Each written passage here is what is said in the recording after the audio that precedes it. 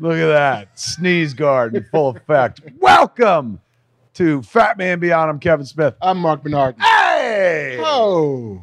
Here we are back at the Skull and Villainy Cantina on Hollywood Boulevard in Hollywood, California. Not that you'd know it out there right now. It's pretty quiet. It is a little bit ghost towny out there today. Well, it's the holiday weekend. It is. For everyone but us, because we're muckraking. Do you think people are like in their houses where they're supposed to be without anybody else there, or at their some fucking party somewhere? Who could party in this weather? I don't know what it's like in the rest of the world, but fuck, 103 degrees today. It's supposed to be 109 tomorrow. It was 118 out by me. What? Yes. Oh, So hot that when I walked outside, I felt the hair on my legs start to sizzle. ew. Yeah. Ew. Did you smell it? Didn't I like heard it faintly in the distance? Like, what is that? Is that bacon? No, that's you, fool. Get in the car. Ooh, so damn hot. And now, a lot of fear about rolling brownouts or blackouts because everybody's got their fucking ACs on. Rightfully so. Now's the time to turn that shit on. I've been sacrificing small animals and livestock to my air conditioning unit simply so that it keeps going. Because, oh God. Oh, sweet ball. Om Nam Shivaya. Om Nam Pagan Shivaya. God of the Bible, please make sure that the air conditioner don't crap out. Yeah, it's been nasty, man. Nasty. But we're here in a very chilly Scum and Villainy Cantina. Thanks to JC for coming in early and turning the air conditioner on so that we could sit here in comfort and give you the fucking news. I'm a little bitter because all I want to do is eat, and I'm not eating today. Oh, are we on a fast? So this will substitute for eating. Indeed. Our sponsor for this episode is DoorDash. I know. Which will bring food to you if you want it, unless you don't ask for it. This is the cruelest ad a man in the midst of a fast should have to read, ladies and gentlemen. But today's episode of Fat Man Beyond is sponsored, as Mark says, by the good folks at DoorDash, man. Right now, our listeners can get $5 off and 0 delivery fees on their first order of $15 or more when you download the DoorDash app and enter the code FATMAN. Take it. Get fatter. That's you know right. you wanna. That's $5 off $5 off and 0 delivery fees on your first order, ladies and gentlemen. When you download the DoorDash app in the App Store and enter the code, all one word, FATMAN, FATMAN. Don't forget that code's FATMAN for $5 off your first order with DoorDash. I actually used DoorDash this week. Did you? What'd you order? My kid, it was a place called, it was a pizza joint, and my kid threw it under my nose, I'm ordering from here. And she sent me a link, and I clicked on the link, and it was the DoorDash version of it. So I said, "You ordering DoorDash?" She said, "Yeah." I was like, "Oh, we do ads for them." Use the code. Let's I was like, "There's a fucking code. Boy, what is it? I can't remember it for the life of me." We didn't get our monies off and stuff. But man, they come, they bring the food, they leave it right on the doorstep. Contact-free delivery. Contact-free delivery, which in these COVID-y times, that's what you're looking for, man. Hell yeah. Contact-free delivery. I in reading these copy points, which, the handy folks at DoorDash will give you things to talk about. And there was one on here that I didn't read last time, and I didn't notice. They have over 300,000 partners in the U.S., Puerto Rico, Canada, and Australia. It's a lot of restaurants. That's a lot of restaurants. So, if you're in the mood for anything, they can probably find a guy to bring it to you. Movies might be on DoorDash for all I know. Ooh. You could go anywhere, right? They'll take you anywhere. Pretty much. Anywhere you want to eat. What are you feeling? Like having some Chinese? Feeling like having some Mexican, some Cuban, some Native American? Do they have Native American cuisine? I'm sure they do, but I'm not sure if you can. Maybe I'm wrong. A restaurant, like a full-on Hopi restaurant? Something like that. I bet Gotta be, you right?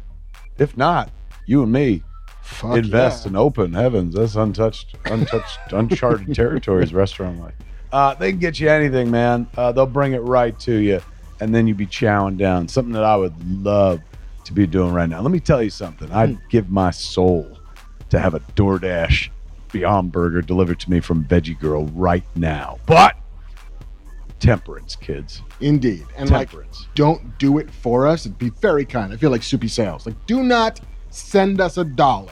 I asked you last episode Yeah. to send us $1 care of the was it Sid Caesar? I forget where. No, that was Subi Sales. Was it Subi Sales? I forget sometimes that we are live. That's right. And some kind stranger out there might be like, I'm gonna send that dude a Beyond Burger. Don't do it. He doesn't want it. Don't. I do want it. That's the problem. I want it so much, but I'm gonna wait and stuff. So hey, but you know what? You know who don't have to wait? You. You want to eat like a normal human being, unlike a broken individual like I am? You go to DoorDash and order right now, ladies and gentlemen. Don't forget that code FATMAN for $5 off. All one word. Your first order with DoorDash. And 0 delivery fees. Come on. You ain't going to get a better deal than that all night long. Man, it's Saturday night. You're hungry. You want to party. Mm-hmm. Hit up DoorDash right now. You got the munchies. They'll take care of you. I envy you. I envy you. All right. Kip, let me take my mind off eating. Excellent. I've been watching things. As have I. What Have you? I have, yes. Fuck. God bless these streamers who are like, oh, it's Labor Day weekend. Let's drop everything fucking early. Mm-hmm. I am fully up to date on Lovecraft Country, which includes the episode they just dropped. I haven't seen the fourth one. Oh. I haven't seen the fourth one. It's Raiders of the Lost Ark. Kick ass. It's really wonderful stuff. There is a new series on HBO by Ridley Scott called Raised by Wolves. Oh, on the HBO Max? On HBO Max. Is that so? That's not on HBO. It's not on HBO. Oh, I didn't know that. So you couldn't. I couldn't watch it if I was just on if cable. If you're just terrestrially watching shit, you can't do it. It's fucking fantastic. Is this it? thing? Oh my god! It feels like 70s sci-fi, but not 70s sci-fi movies. Like Omni magazine story or something like Deep that. Science and Big Think and fuck, it's good, man. It's really good. Surprisingly good. And I don't know who the cat is that wrote it, but very talented, created this thing. But Ridley Scott has directed all 3 episodes that they dumped on HBO Max as a preview. They're like, here's 3. Nice. So you can watch 3 hours of this fucking thing. See, that's smart. It's beautiful. Looks like a masterpiece in the making. I've enjoyed the fuck out of it. They also dropped on HBO. You've been watching this documentary, The Vow. I've seen the first 2. Did they drop another episode? They just dropped another one. It like the first episode was like, okay, all right, like whatever. This just seems like a daffy self-help thing. Okay, sure. And there's a lot of Battlestar people in here. That's weird. Yes, that's but okay. right. Oh my God. Of course you would be interested in this. Like, all right. I've interviewed some of these people. I've met some of these people. Never interviewed that lady, but whatever. And then the second episode, it starts to turn, and you're like, oh yeah, no, here's the freaky sex shit that we kept on hearing about. Well, this episode, that's where they really start getting into it. And then the next episode as well. And this current episode they just put up like either yesterday or today, the one that would have went up Sunday, but they dropped it early, gets into the branding stuff. I mean, I ain't judging anybody. But how many times... But let me tell you. Well, I'm going to judge them right now. How many times watching this have you been like, and you didn't see that as a warning sign? Like the one girl's talking about like, they're fucking cauterizing my flesh. Like I smell burning flesh and this woman's screaming, convulsing and stuff. That, like, I know, look, some people need like self-help. I went to a self-help course at my sister's behest once called the Landmark Forum. It was based on the technology from EST, which was a 70s like self-esteem program, Earhart seminar training. This guy named Warner Earhart came up with the same kind of shit where it's just like, you are in charge of your own. You can't be a victim because you blah, blah, blah. He's not that different from Tony Robbins and stuff like that. So I went to this Landmark Forum thing, and their big pitch was like, you're there for a 3-day course. You give us 3 days, we'll break you and remake you. And I'll be honest with you, some of the shit they taught me still like kind of functions somewhere in me today. It was useful stuff. But these cats weren't like culty. But if they had said to me, like the cultiest things that like I heard at Landmark Forum was when we graduated, they're like, you got to invite 3 people. And I'm like, all right, well, I get it. Like, fucking, you want to make more money. I understand. Right. But if somebody had been like, and now we want you to be naked and we're going to brand your flesh, like, that's when you that's when you run like fuck, man. And I mean, I don't pay much attention to Tony Robbins beyond like, seeing him on TV or whatnot, but he has a similar kind of, you are empowered. I will help empower you. I don't think he's branded people though either. It's so strange what becomes a cult and what doesn't. Well, I mean, I think it's always like, who won? Like, who's in the majority? If you're in the majority, you're not a cult anymore. Yeah. Like, you're a full-on religion. Welcome to the party, everybody. It's true. But if you're still on the fringes and you're still clawing your way in, then and you're a little bit outside of, like, okay, if you're going to church, you expect a certain number of things at that service. But if you're going to Nexium, then, like, we're just going to talk about actualizing yourself. And we're just going to have conversations about, encountering your inner blocks. And we're going to figure out ways to liberate you from your preconceived notions of the world and so forth and so on. And you also got to pay a lot of money to be in this. And then we'll make you a proctor. And then you'll have to pay even more money to stay in this. And then you'll get to have one-on-ones with the guy who knows the shit. And the one guy, the Pope of this shit, Keith Raniere, they had people calling him Vanguard. Mm-hmm. Like that was his nickname, Vanguard. Like happy birthday, Vanguard, and stuff like that. I ain't saying the truth can't be found in a small hotel ballroom. But I've been in a fair number of small hotel ballrooms. I have, and that's the thing that as I'm watching this, I'm like, none of these cats like smell what's coming next. And also it's like, is truth and power going to come from a couple cats in a hotel ballroom? Maybe, possibly.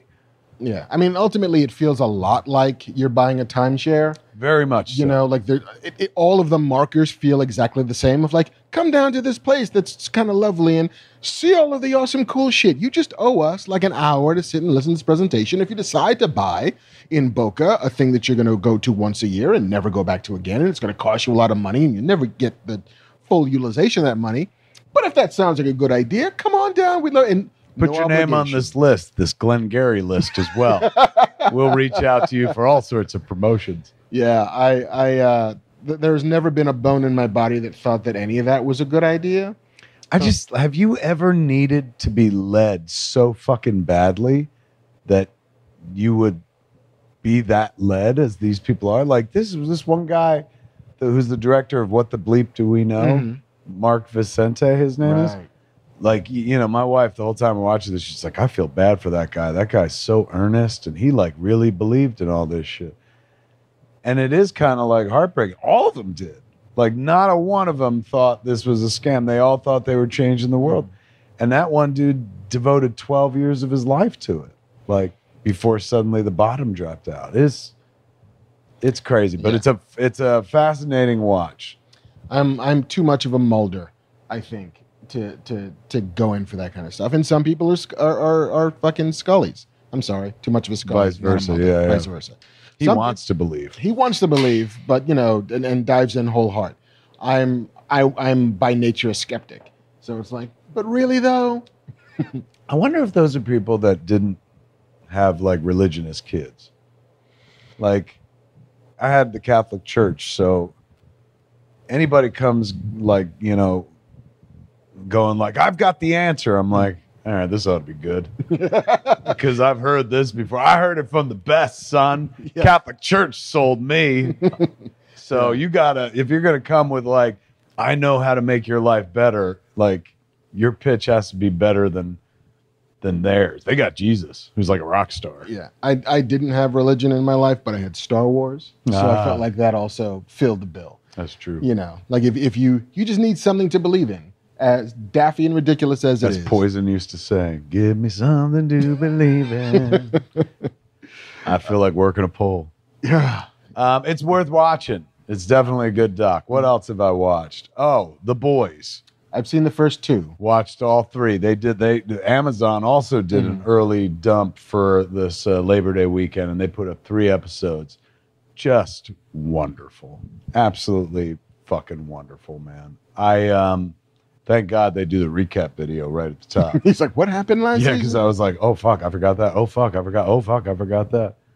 But that's been great too. And it just got really fucking twisted in like episode 3 with the Stormfront character. Okay. Yeah, I'm still on, I just finished 2. And it's a lot for me like I equated it to John Wick 2 and 3 compared to John Wick 1, which is I just like these characters and I like this world, but it doesn't the emotional hook is not there for me as solid as it was in For the boys? For the boys. It's early. It's early yet, but it's like, oh, all right, sure, I'll watch Homelander have the most fucked up scene with a glass of milk I think I've ever seen. Oh, hello. What was that? That was just, I was like, is that Jeff the sound Bezos? of a glass of milk? I'm sorry. But yeah, like there's a scene where he's just fucking literally orgasming over Breast milk. breast milk. Madeline's breast milk. Yes, clearly. But yeah, I'm just waiting for the thing to kick in. Right. That sort of pulls me through it. And for now, it's a bunch of like scenes with characters that I remember having affinity for. And oh, hey, that's a new character. That's cool. And hey, that's some old characters. That's cool. Hey, there's Patton Oswalt's voice as Gills on fucking the Deep's tummy. Yes. Like, that's cool. 3 is, I think, where the plot starts really kicking in. Gotcha. I think you'll be like, oh, that's There where it's it headed is. now. Cool. But yes, watch that. And I think that's everything I've watched. I watched Mulan today. Oh, shit. Did you? Yes, I did. And? I spent the $29.99 to get premiere access Oh to, my to God. that picture Fucking- for as long as I'm a Disney Plus subscriber. I can watch that movie anytime I want, as much as I want. In December, it flips live for everybody else. Everybody gets it in December. Everybody for their regular whatever price of Disney Plus admission. It's real good. It's not great. Like there are some characters that make these kind of emotional turns that seem kind There of she is. There she Mulan is. herself. but it feels like a sort of early 2000s. It feels like House of Flying Daggers. It feels like Hero. It feels a bit like Crouching Tiger. And then it's big and it's epic and they shot it overseas. Looks and- like they spent $12 or more. yes, Very expensive movie. very, very expensive. And it's got like everybody who's anybody in the Chinese cinema, like in this, like Jet Li is playing the Emperor, and Donnie Yen is playing like her commander, and Gong Li is this witch, and They didn't put. I didn't see Jet Li in the trailer. he's the Emperor of China. Like he's Really? yeah, he's under like some facial hair stuff going on. And I have to check the credits. I'm like, that was Jet Li. That's cool. It was, wasn't it? What's his name in the cartoon? Pat Morita. I think he was the one that plays the Emperor. Was he? Oh, yeah. that's cool. There is no Mushu. There is no dragon sidekick. I know. But you know, Yeah. Then again, they invented that was added for fucking Disney. that was invented for the animated movie, Yes. not part of the legend. Right. That's at this point like 12 centuries old. But yeah, no, the turns of it and you know what they are, right?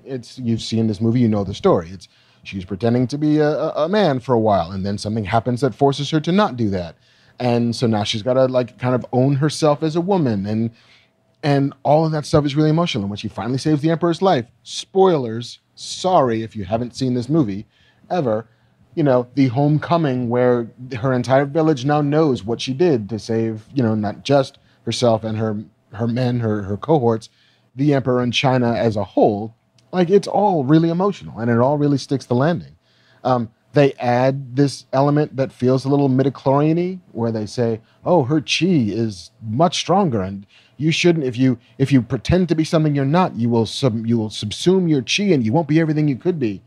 I'm like, when? Suddenly she's magic? She could just be awesome. Yeah, she's just brave, right? Yeah. She just loves her family so much. that brave, she does puts the her right life out thing. there. But, and smart, super smart, and strategic. Mm-hmm. A But warrior. they added this other little bit there that She's magic. she's magic. It is in the same way that midichlorians. It's answering a question that nobody had, Right. which is, oh, how come she's so awesome? She just is.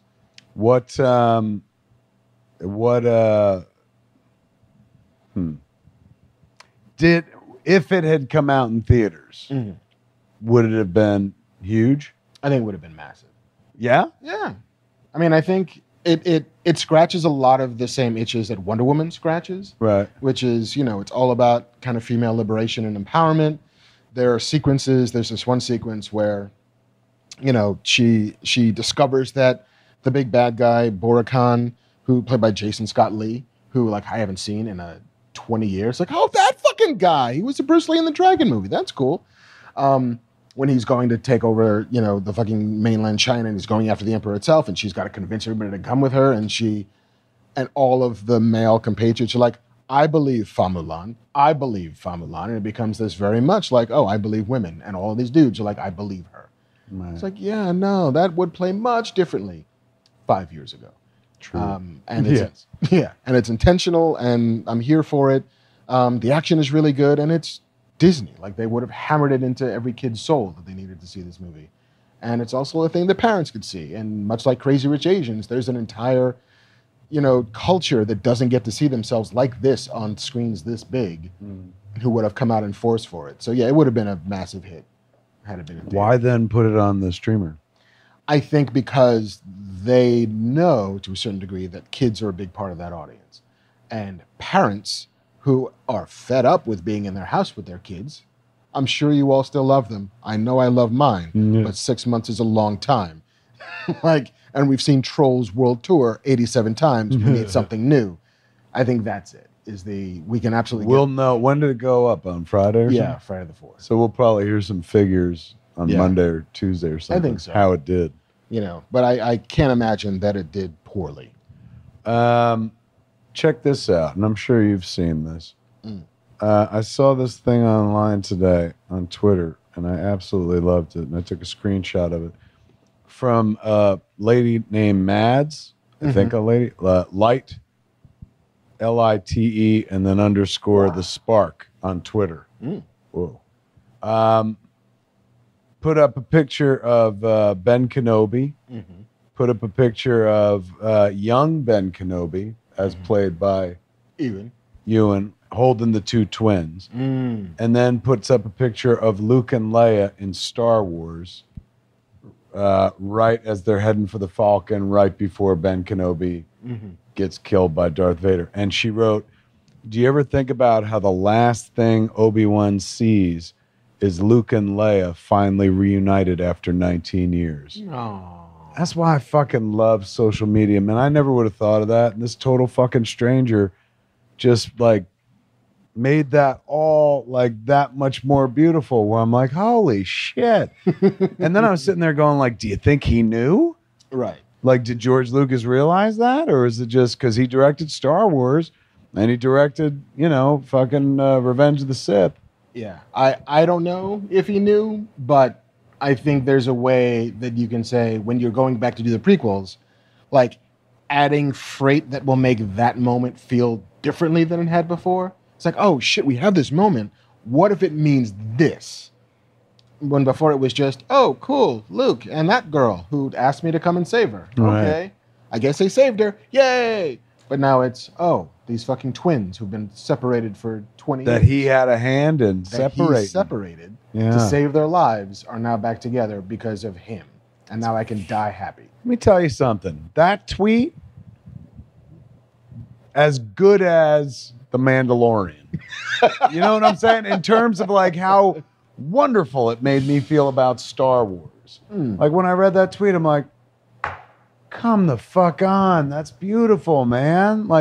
It almost made me go back and watch Star Wars again. Wow. Just because I was like, I'm going to put it through this fucking filter of the old man being like, all right, I can rest now. That's fucking beautiful. That chokes me up a little bit. So give that fucking person a Star Wars movie. Totally. You know what I'm saying? Let that lady write a script. Break all our hearts. The other thing that I did, I spent 3 or 4 hours doing, I was playing Marvel's new Avengers video game.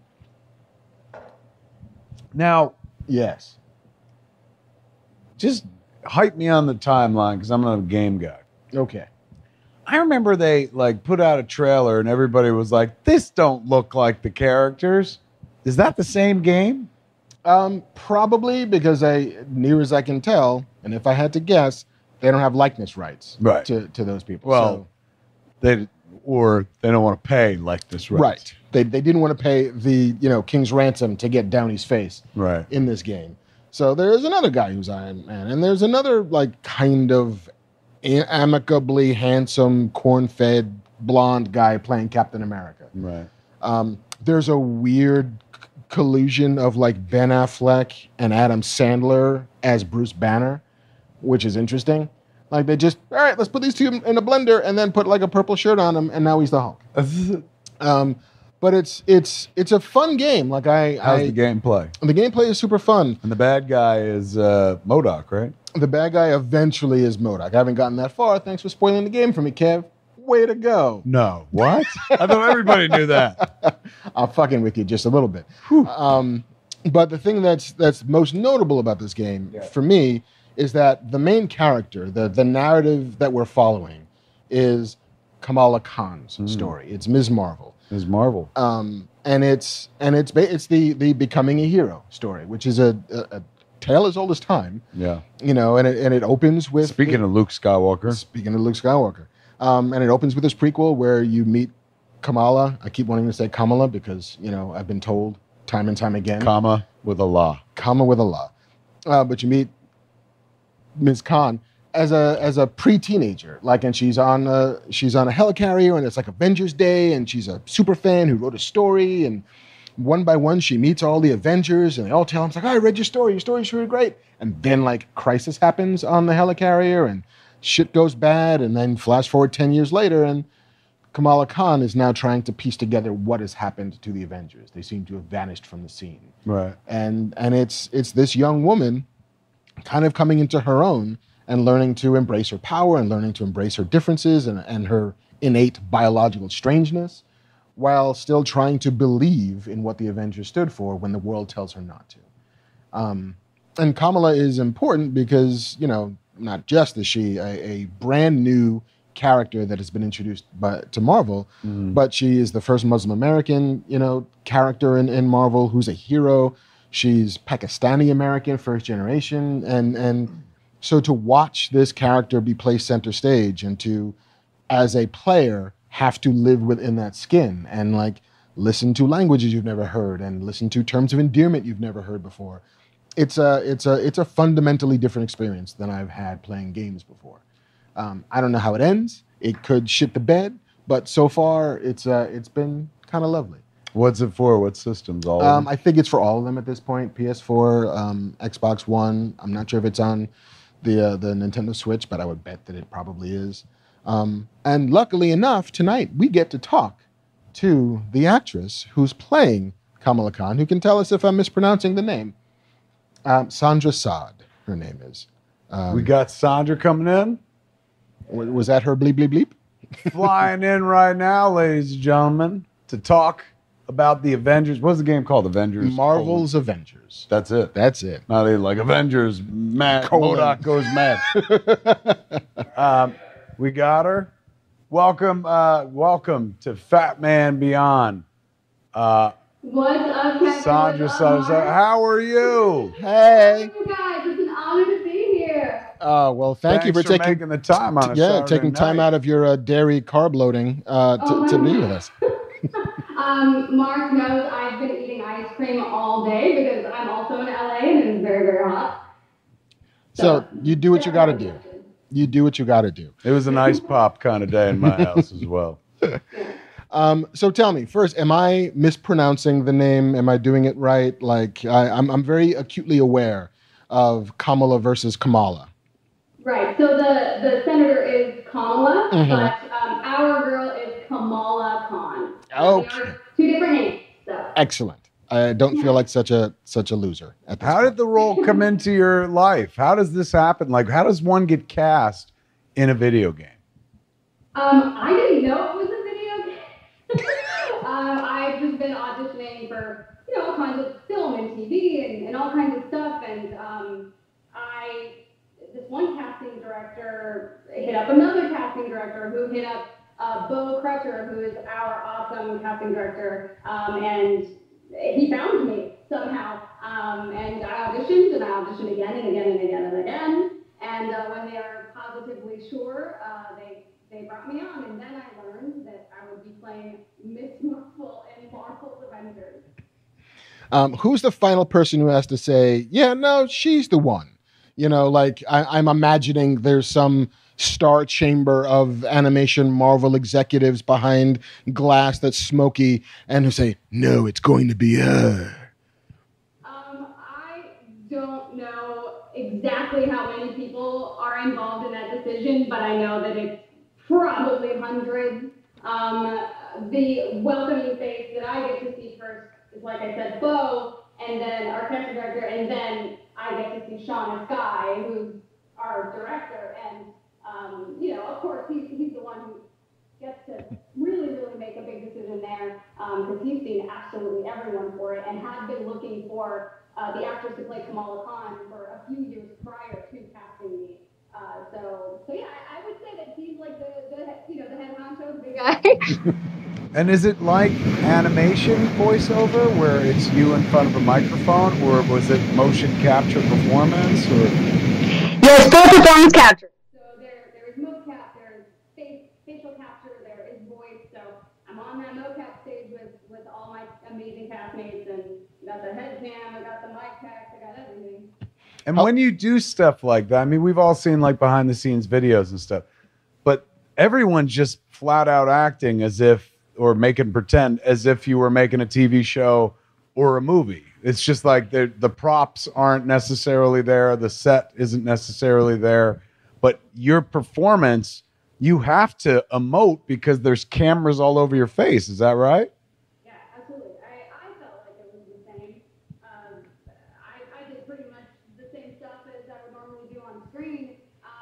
But of course, the main difference for me was pretending as if I didn't have all of that gear on my body and all those dots on my face, and pretending that like a pool noodle is really like a action thing. So that mocap stage is really spectacular in that you get to play in this playground of your imagination, because it's nothing but a padded room with a ton of people and a ton of cameras, and like a chair, a pool noodle, and like a tennis ball or whatever. Now, if you're acting with people in a scene, are they there with you, or is everybody shot separately? Everyone was with me, and that was really cool because, of course, as you know, there's only so much prep you can do before showing up to working with people, right? Everything comes in so fresh because my scene can be totally changed by a glance that Nolan North will give me, or any of my other actors in a scene with me. So everything that you see two people in, there are actually two people, of course, unless it's just me standing on top of a roof talking to myself. So tell us a little bit about your life before this. Like, where you from? What do your parents do? What's your sign? All of that shit. I'm a Cancer. No, I am a first-generation American myself. I'm Egyptian American. Both of my parents are immigrants from Egypt. They are not artists at all. My mom studied philosophy and was going to be a teacher and everything. And I don't know any other Egyptian artists, really. I really had to look for them. Everyone I know who's Egyptian is a pharmacist. So I knew right away. As soon as I knew what an actor was, I knew that I wanted to be one. I think I was like 3 or something when my mom explained to me what an actor was. And when I learned, I was like, okay, great. I'm going to walk around the house playing pretend. And I never stopped. And I quickly, as soon as I could get some education on what an actor was, and I sing as well. So I got that education as well, and started auditioning as soon as I could. So. How'd the conversation with your parents go? Having a little bit of experience with immigrant parents, my dad, I'm first generation on my father's side, saying I want to make movies for a living isn't always well received. Right. Of course, my mom wants to make sure that I had an easier life than she did. And every parent wants that for their kid, right? And saying that you want to be an actor is not exactly something that makes your parents feel very secure in your future. So she, of course, was like, "Are you sure? Are you really, really sure? Are you really sure?" And like, even up until now, she's like, "What's your plan B, C, D, E, F?" Like, but I'm very gung ho and have always been. So when she realized that earlier on, but now, especially after this game is coming out and she's seeing like that there's an LA Times article about me and there's this and that and CNN and all this, she's like, okay, this is real. All right, cool. Good for you. Follow your heart, sweetheart. My mom is proud of me and she's happy that I'm happy. And I think that's ultimately the most important thing. And she knows that I work too hard to not take care of myself. So. Now, when you got the role, were you familiar with the character of Kamala or no? Kamala? Sorry, my bad.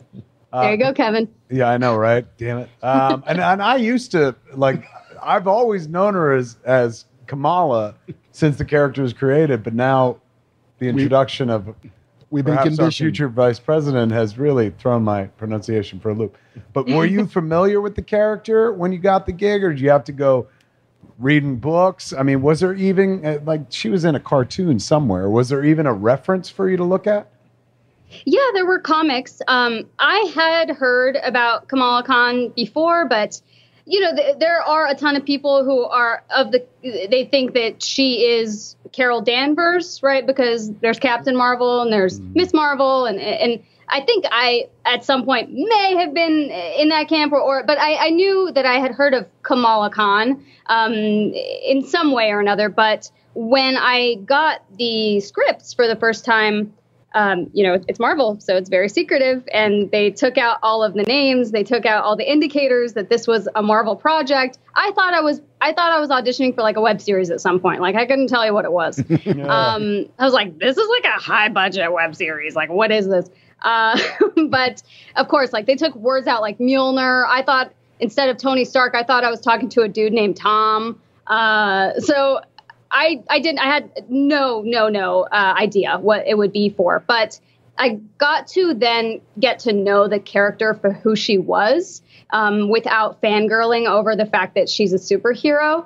Because of course, like, if I knew that before I went in, I'd be like, okay, Right. she's a superhero. Like, let's read everything. And it was important for me not to do that in that time and to just get to know her for the exuberant, bubbly, wonderful girl that she is.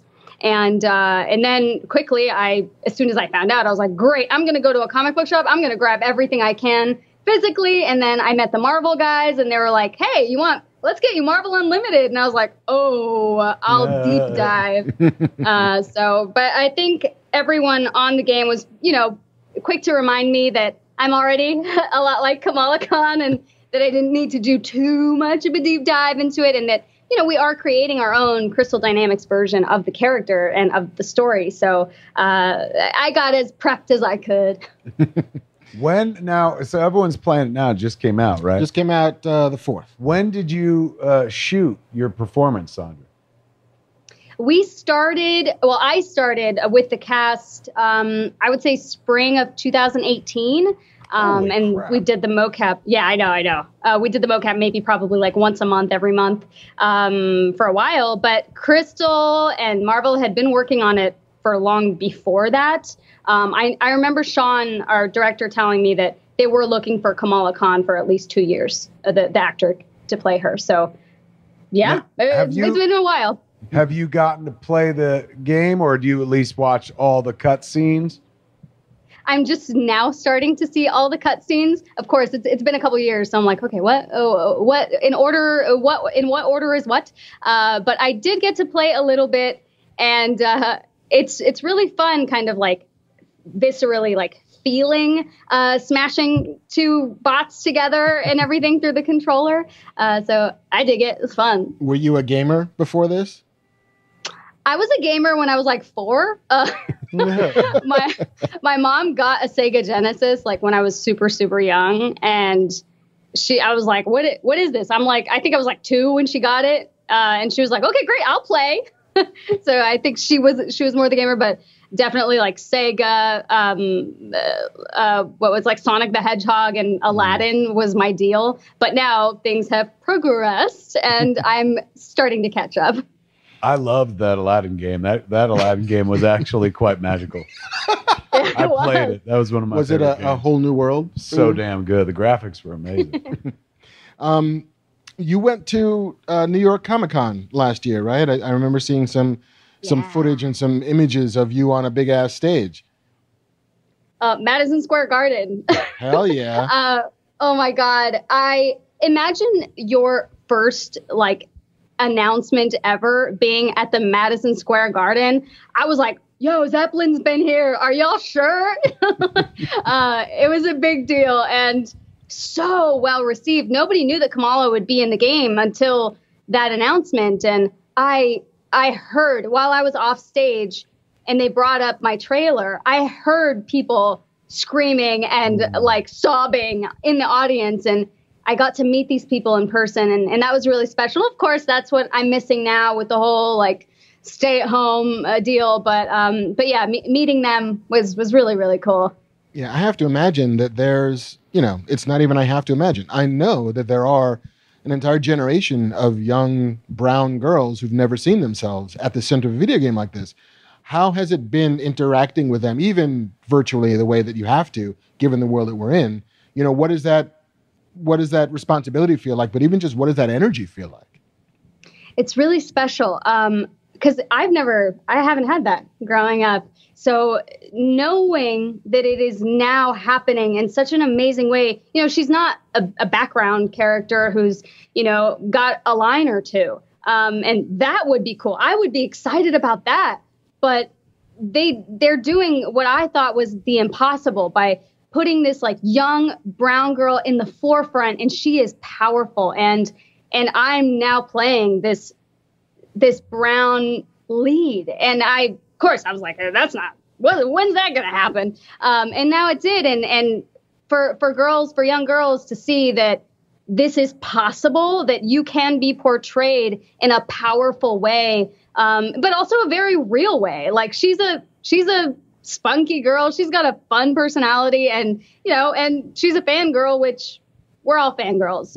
Kevin, I've seen you fangirl over Rogan before. Like, we all do that. So to be able to relate in that way to such a powerful role is really important. And I'm now seeing people like hit me up on Twitter and Instagram. And I just can't believe it that like LA Times article came out about representation and kind of my experience with auditioning for roles that I did not feel comfortable with playing. And I was kind of worried at first because I was like, well, I don't want anyone to think that like this is, like problematic or whatever. But then immediately I started getting all these actors, like these brown actors or these like actors of color hitting me up to say thank you for being loud about this experience that we are all having, but are too afraid to talk about. So it's been really awesome to hear that people are relating and to see this amazing character be in the forefront.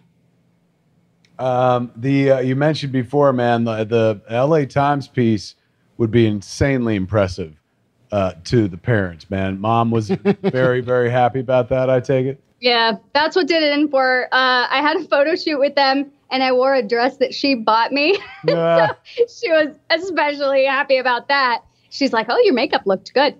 Thanks, Mom. Yeah, that's what did it in for her. She was like, wow, the whole city of LA is going to see this. And she shared it on her Facebook and like her sister called her. It was very exciting. Adorable. What's on the horizon for you? What's next? I'm hoping that this experience will open some doors and allow you to play roles that you might not have been offered before. Yeah, I'm really excited that these roles are now starting to become available. And I'm looking forward to playing more of them. As far as right this moment, I'm just auditioning and I'm writing stand up and I'm like recording an album with my bandmate. So like right now I need to stay creative, while we audition. Stand up. Yeah, that's my like quarantine, like the thing I'm trying to do. Is it really? So that's that's fascinating. Well, we're trapped from the rest of the world. I think I'll become a stand-up comic. Well done. Nobody picks that route, man. And the Lord knows we need more stand-up comics right now. I tried a Zoom for a benefit show, and I was like, I know this is not the right way to go, but what else have we got? Let's go. Good for you, man. Thank you. That's tremendous. Now, this is the worst question that any creative gets, especially when they're out promoting something. Like, when's the next one? Like, do they tell you, like, we'll do this again and you're coming back? Like, now you're a part of the team or something like that? Or is it like right now nobody's talking about a future yet? I don't know, dude. Your guess is as good as mine, man. I'm just home auditioning. We'll see.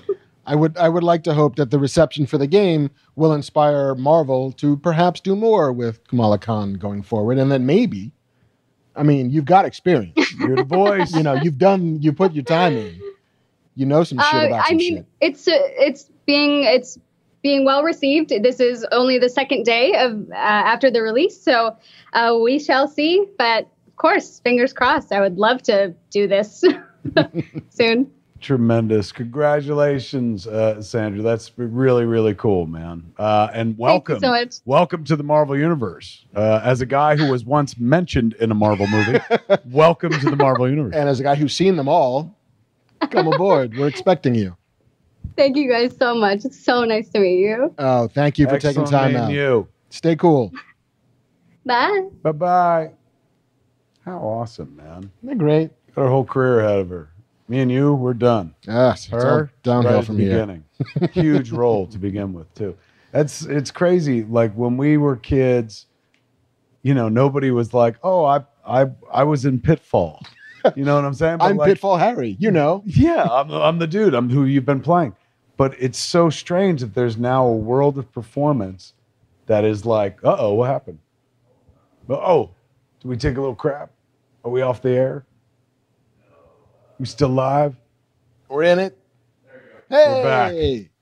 That was scary. For one second, we didn't exist and we weren't relevant. It's like we were suddenly in the Matrix. Man, that's cool. Good for her. Yeah, and you're right. Like there's now a job that is being in video games and acting in video games. Like not just being the body, not just being the voice, but like you're sitting there going like doing this shit with your face, trying to cognize why MODOK is trying to kill you. Totally. Like even though he's not there, he's a pool noodle, as we just heard. You're full on Andy Serkising it. You really, man. She's a modern day Andy Serkis. Hell yeah. Andy Serkis gave that shit up. He's like, I'm an actor now. I was an actor then, but now I'm on camera. I'm in Batman. Yeah, now I'm Alfred. He was so good in fucking Black Panther too. Oh. Remember? When he's like cuttlefish. Oh, you want to hear my mixtape? Black Panther? That might have been in Civil War, that where he does the cuttlefish bit. Was it Civil War? No. I don't know. He's not in Civil War. Oh, no, Ultron, he is for like Age of Ultron. Yeah. That was where you first meet him, right? Right. All right. Well, send him a link to the SoundCloud. We have some news. We do have some news. That's why we get together, kids, to find out what's going on in the world. Mark Bernard got us some news. Hit us with some news. There was a news story last week that started very vague. It was the Batman production has shut down because an unnamed crew member has tested positive for the coronavirus. Andy Serkis. No. And, clearly like that verbology sort of makes it seem as if like, oh, no, it's one of the guys who works on the lights or it's somebody in craft services and they're really concerned or whatever. No, it's fucking Batman. Batman himself. Fucking Batman himself hanging out with the bats too much. How is he supposed to beat the Riddler, Catwoman, and the Penguin if he can't even beat COVID? I mean, there's a case now for the full face mask, I think. How is he doing? Because this is serious, man. It is serious. We are making jokes, but it's, clearly... And not the only famous person to have COVID this week either. I know. The Rock at least revealed that he and his family had been diagnosed and had been quarantined. If they can get The Rock, they can get us all.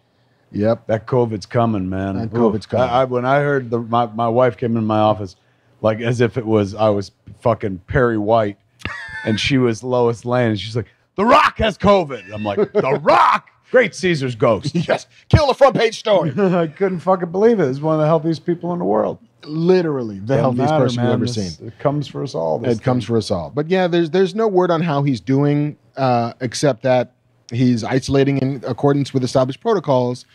But hopefully he will recover. He is a young man in relatively good health. Yes. Michael Rooker just talked about having it. Really? As well. Yeah, the great Michael Rooker, who I worked with in Mallrats. Mm-hmm. But of course, we all know as Yondu. Indeed. From Guardians of the Galaxy, amongst many other roles. Yeah. He, I guess, did a Facebook posting where he talked about he had it and he waited it out and wrote it out in a Winnebago of sorts, like like an Airstream trailer or something on his property. He didn't take any of the medicines or any. He said he just toughed it out. Him and his immune system. It's a big deal because Michael's no spring chicken. He's 65 years old. Indeed. And they told us in the beginning of this, like, old people are very susceptible, older people and stuff. But he happily reported that he kicked this thing's ass. Good. Yeah. So yeah, it's and as we saw, Tom Hanks, and Rita Wilson, they had it and got over it. So it's I saw that Tiffany Haddish just tested positive. Yeah, she got to confess it to Dr. Fauci himself. Really? Yeah, like I think there was some entertainment medical coalition. Everybody should wear a mask thing, and she's like, I got it too. So she has it currently? I'm not sure. I'm not sure if I got it too. I gotta be honest with you. I feel better when famous people get it because then it's like, well, they made it through. Right. You know what I'm saying? Like when Tom Hanks made it through, I'm like, all right, well, maybe we'll all make it through.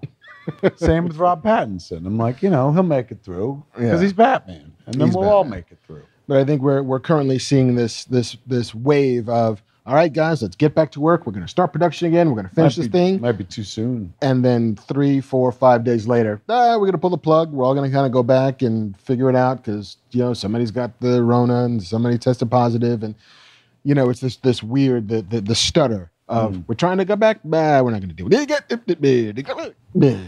I mean, we all want to go back to work, but maybe it's just too soon. And that's your leading man. Yeah. Presumably in almost every scene in the movie.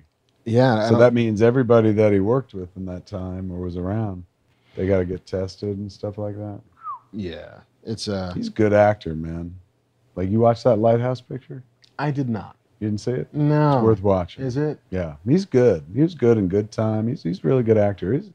I think he's a good choice for yeah. No, I'm on board. Batman. I don't know about Batman, but for the Batman, he's the guy. You put an article in front of it, that's Pattinson's. A Batman? He's a Batman. Well, we wish Rob Pattinson, get better, Batman. Speedy recovery. We're all fucking Team Edward here. Old chum. Damn it. We want to see you back in the saddle and stuff.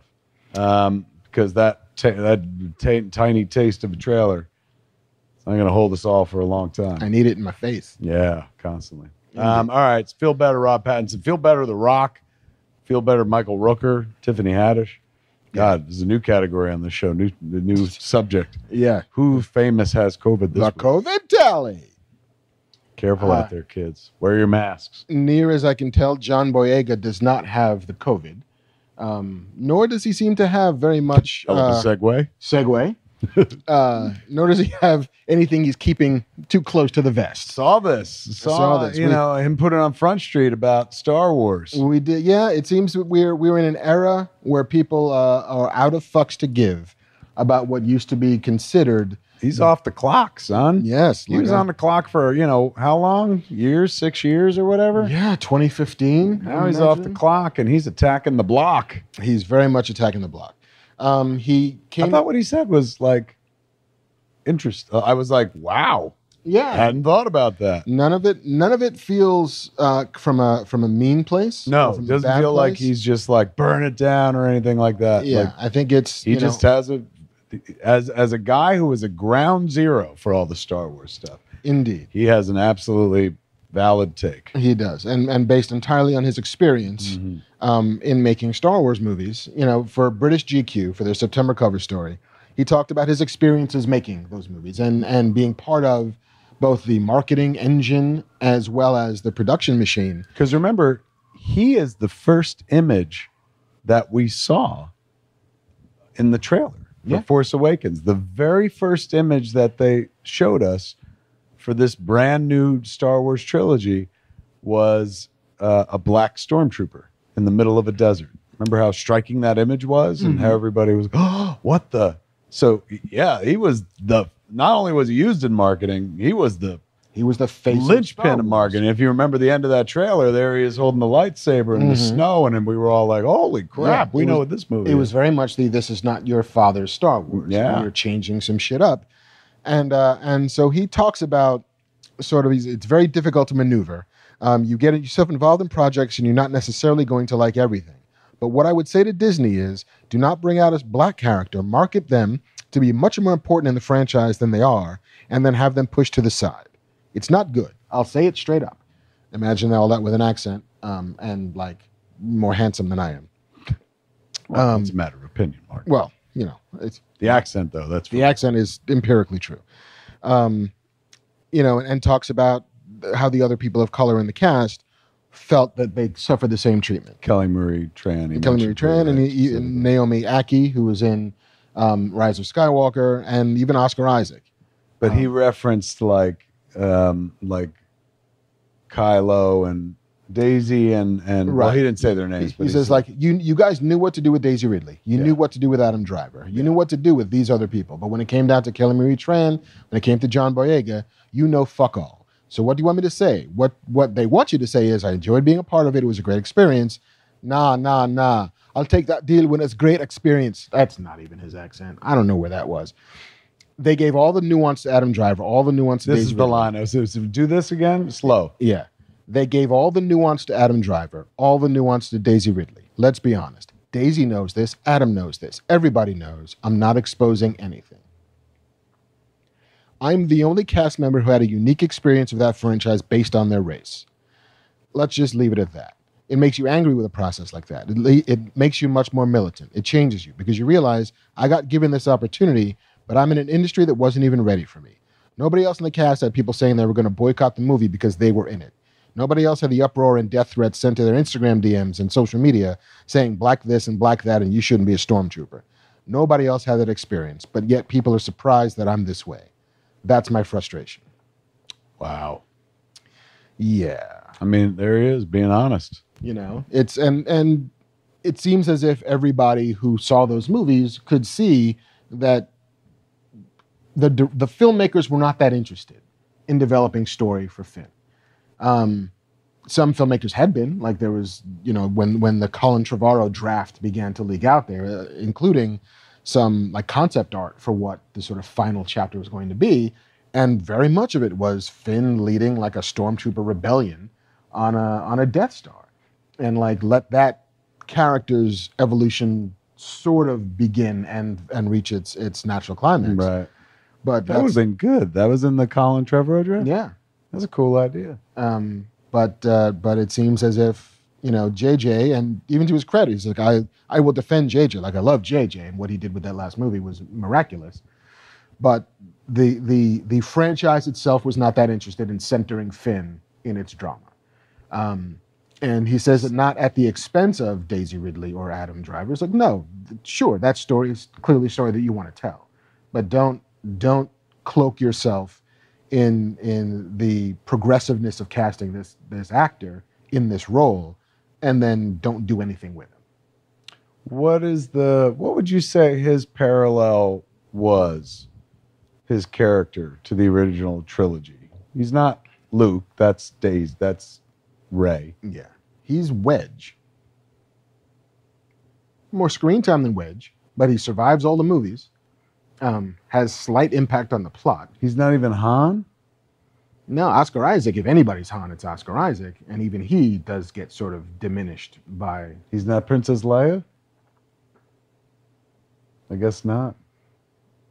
I mean, you thought there might have been, like you thought there was going to be a whole romance between Daisy and no, but I mean in terms of like, if everyone had a parallel, like if Rey is Luke and Driver Poe is Han, right, And Driver is Vader. And Driver is Vader, then that's... And I guess if you had to slot him into an original Paragon, it's...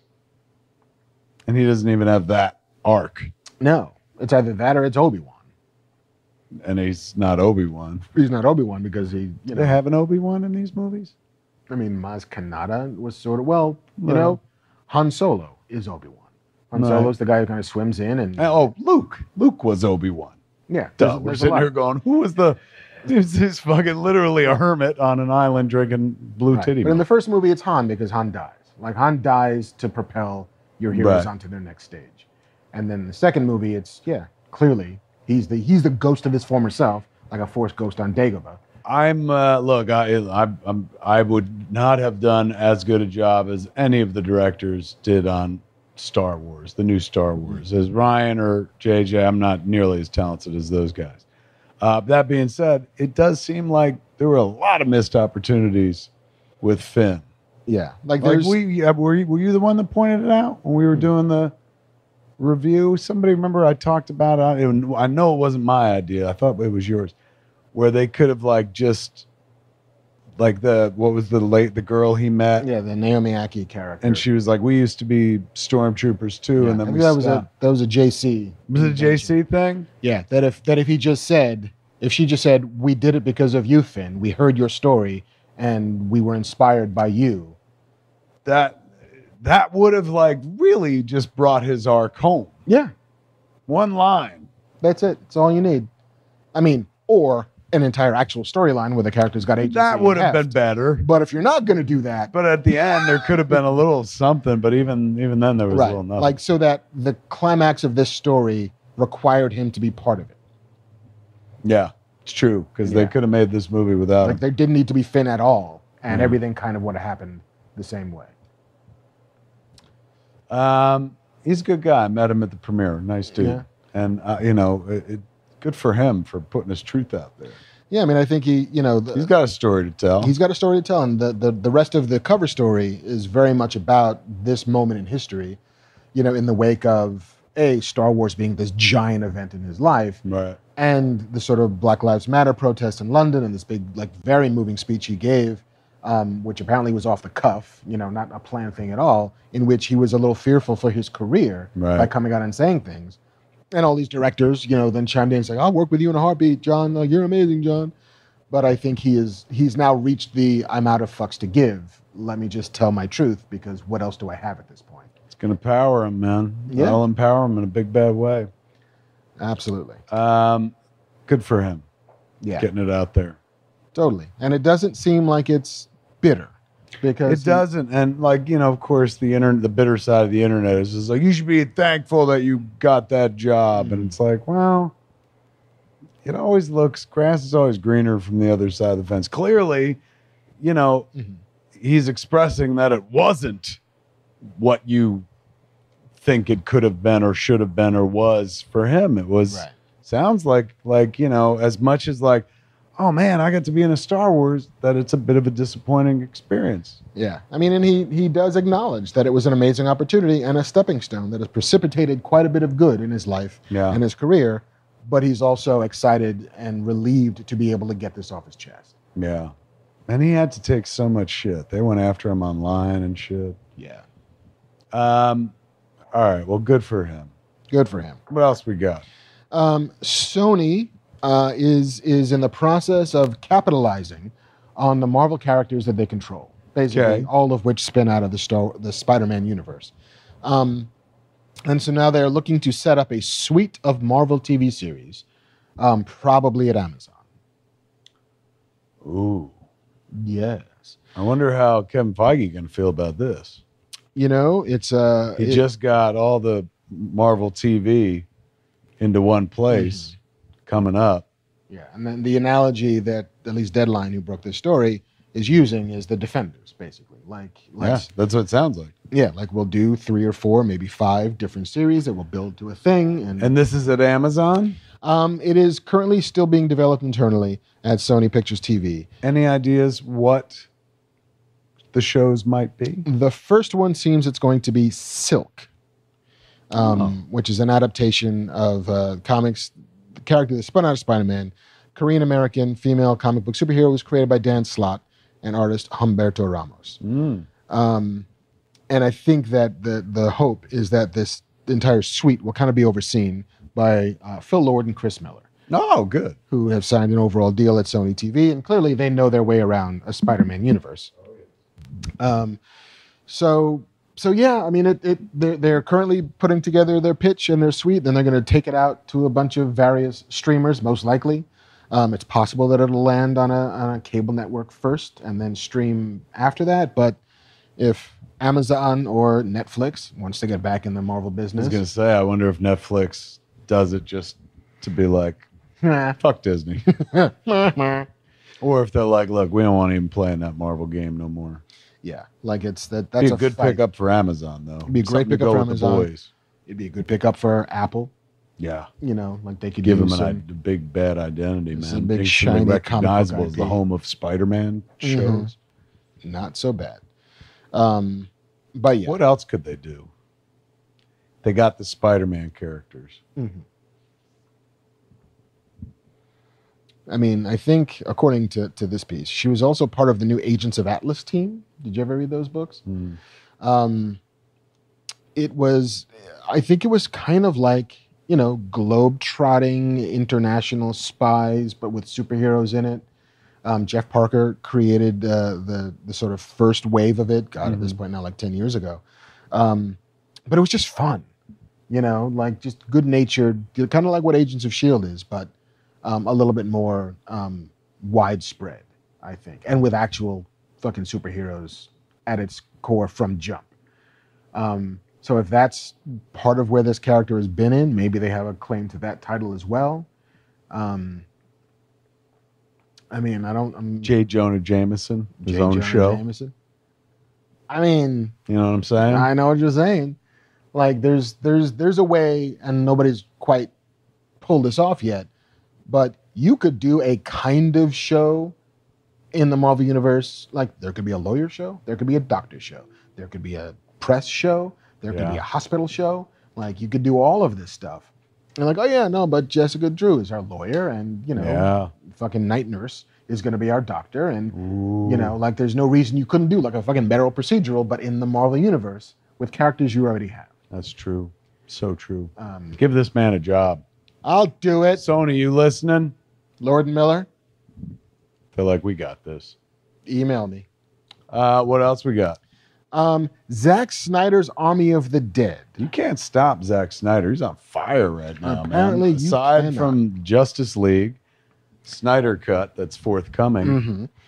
He's got the Army of the Dead movies. It's going to come to Netflix. It's going to be huge. And this is a part of the Dawn of the Dead that he did back in the day? I'm not sure. They're not giving too much information about it. Sarah Polley in it? She is not in it.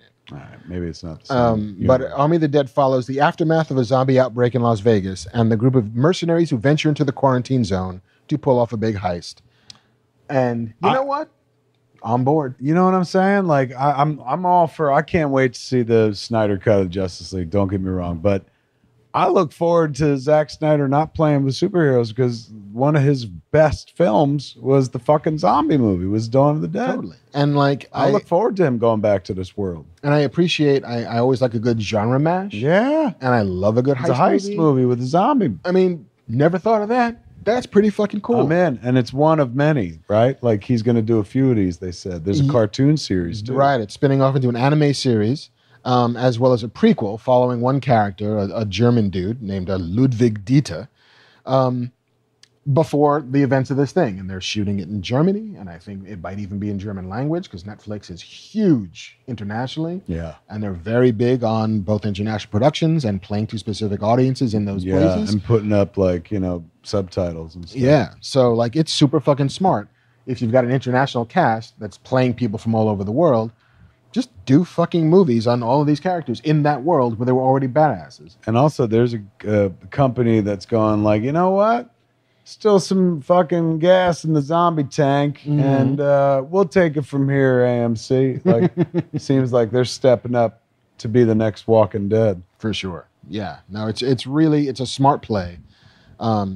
I'm in. I can't wait. When is it? Say when it's happening? Next year, the movie's happening. Oh, fuck. You know what I watched right before I came here?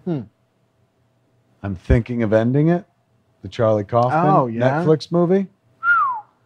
I am not smart enough to understand it from one viewing. It sounds cheery. It's not cheery. It's not It's cheery. a mind trip, though. It's, boy, you want to feel fucking dumb. As not just as a human being, but also as a creative in this business.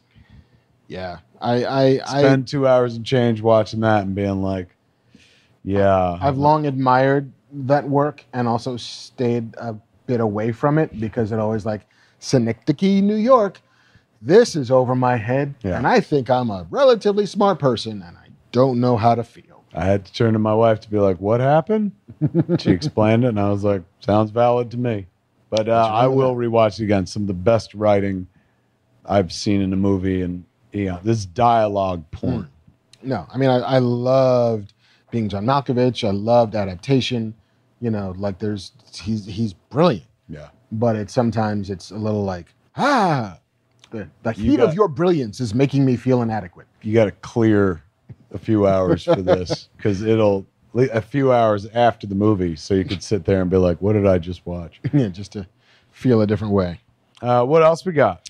It has been a year since David Benioff and D.B. Weiss, the creators of Ye Olde Game of Thrones. Oh, they brought that dragon in for such a safe 5-point landing, if I remember correctly. They Everyone was very happy with the end of Game of Thrones. They were. It was game over. We were all victorious, I remember people saying. Yes, I think there was champagne and laurels. And they were like, these guys, give them all the Emmys. They've set their first TV project at Netflix. And it's an adaptation of a Chinese science fiction epic called The Three-Body Problem, which is the story of humanity's first contact with an alien civilization. Okay. Benioff and Weiss are not necessarily running the show, per se. Alexander Wu, who is the co-creator of AMC's The Terror Infamy, the season they did about the Japanese internment camps, is coming on to write and executive produce alongside the Game of Thrones pair. Ryan Johnson, you've heard of that fella. There's a guy who knows a thing about telling a story. Indeed. He's going to... Mr. Brick himself. What's he been up to since Brick, Mark? He made a film called Looper, and we've never heard of him since. Looper's a good picture. Somebody should take notice of that. Give him a big movie, like a Star Wars or something. Yeah, maybe. Sometimes we come up with good ideas here. Take a flyer on that kid. He's going to executive produce. And Plan B, which is the company run by Brad Pitt, will also executive produce alongside Rosamund Pike. Basically, like they just got... It's a hell of a pedigree on that picture, on this series. And I look forward to not watching it. When is it going to be... Sounds too smart for me already. It's a ways away. I mean, they haven't written anything. They haven't shot anything. They're literally just signing deals now. But it's, this giant sprawling epic. It's three books are in this series. And who's doing it? Netflix. Fuck. These streamers, man, they're spending all the money. You got to see this fucking Ridley Scott thing. I mean, Raised by Wolves looks so expensive. It is the first arms race that is actually benefiting us. Yeah. Truly. It's like they're all just in a slugfest for our eyes, and they will spend ungodly sums of money to win. Not since the great cola wars of the 80s.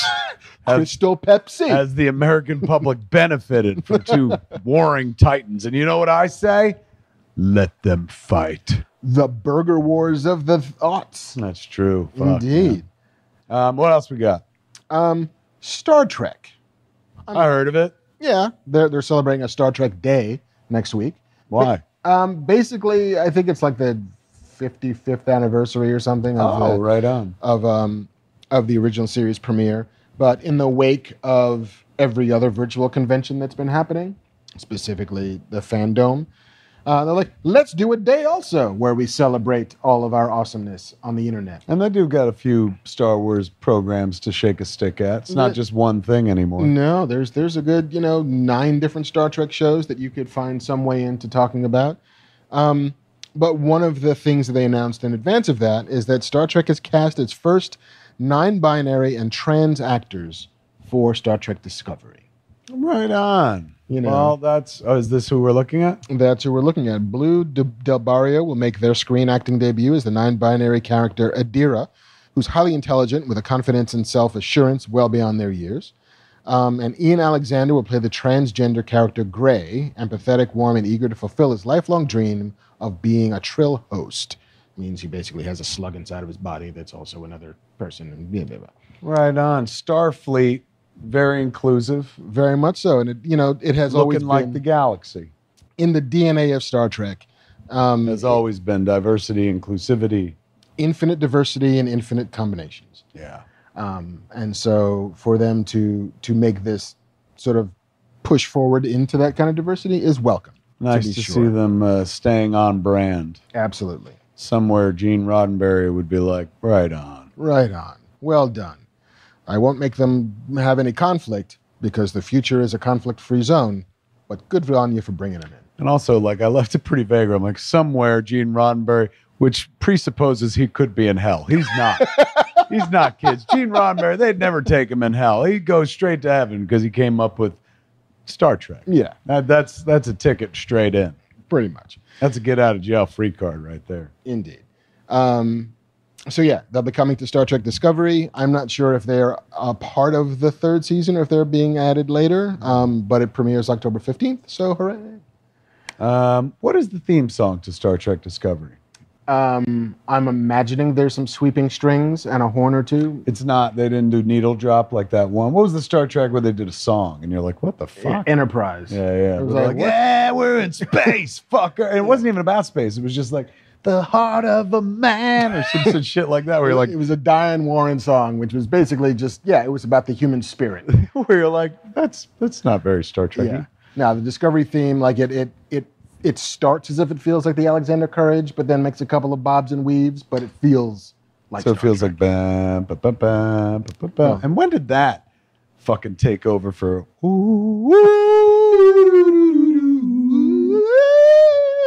why'd they dump that shit, man, for a fucking march? Those howls, man, that's Star Trek to me.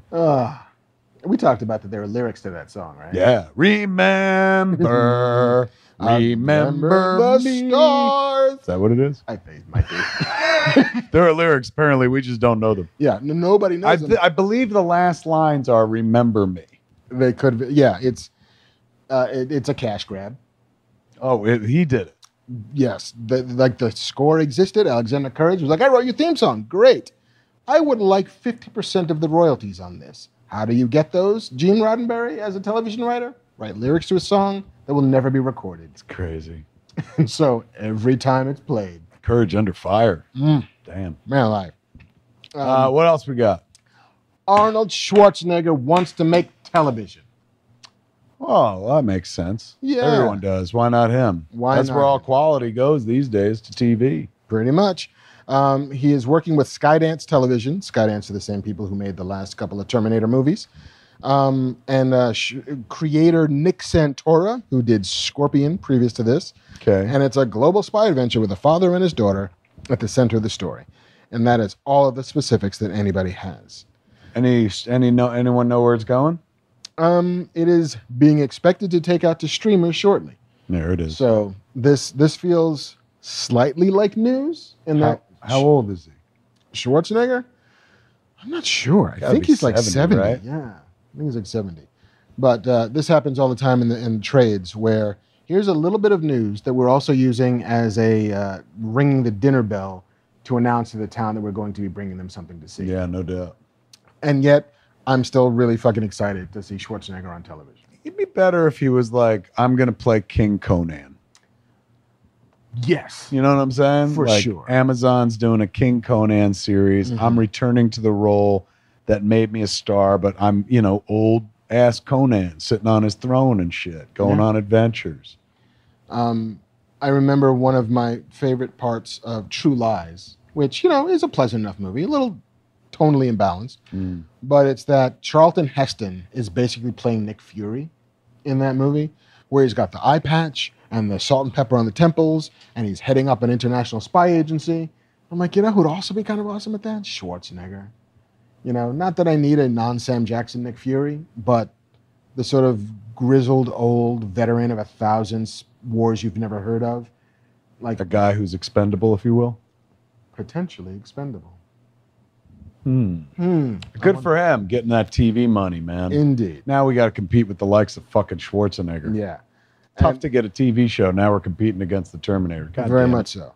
Well, may the best man win. May the And younger we're man men, not a robot from the future. No. And the other bit that I found that reminded me of a thing that was interesting in that news item was that they're making a Twins sequel called Triplets that I forgot that they were making with Eddie Murphy, Danny DeVito, and Arnold Schwarzenegger. That's still going forward? Apparently still going forward. I'll watch anything Eddie Murphy does, but... So I'll watch that as well. But it just seems... I remember now it's all coming back to me.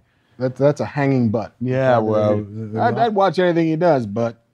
No, I'm on board forever, man. Fucking his Christmas episode of SNL, still one of the most magical fucking hour and a half of TV in the last 10 years, man. I hope they bring him back every year right before Christmas. That would be the gift that SNL could keep on giving. Indeed. What else we got? Tonight they're re-airing the... They're doing the Chadwick Boseman episode, which that sketch that we talked about very briefly, the Black Jeopardy sketch, jumped, like went viral, and it's now up to like 23 million views. Wow. Prior to this, it had been like, well, prior to his untimely passing, it had been like maybe 2-3 million views or something. But it's so damn endearing and such a funny sketch, and he's so wonderful in it. God, yeah, it's been 1 week since we lost the Black Panther himself. My favorite news story that came out in the intervening time is that his hometown in South Carolina wants to pull down their Confederate statue and put up a statue of Chadwick Boseman. That's awesome. I'm like, you know what? Yeah. I back that. I mean, I was 100% for taking out the Confederate statue, like, regardless, but... Mark's like, now I could get behind taking down the Confederate statue.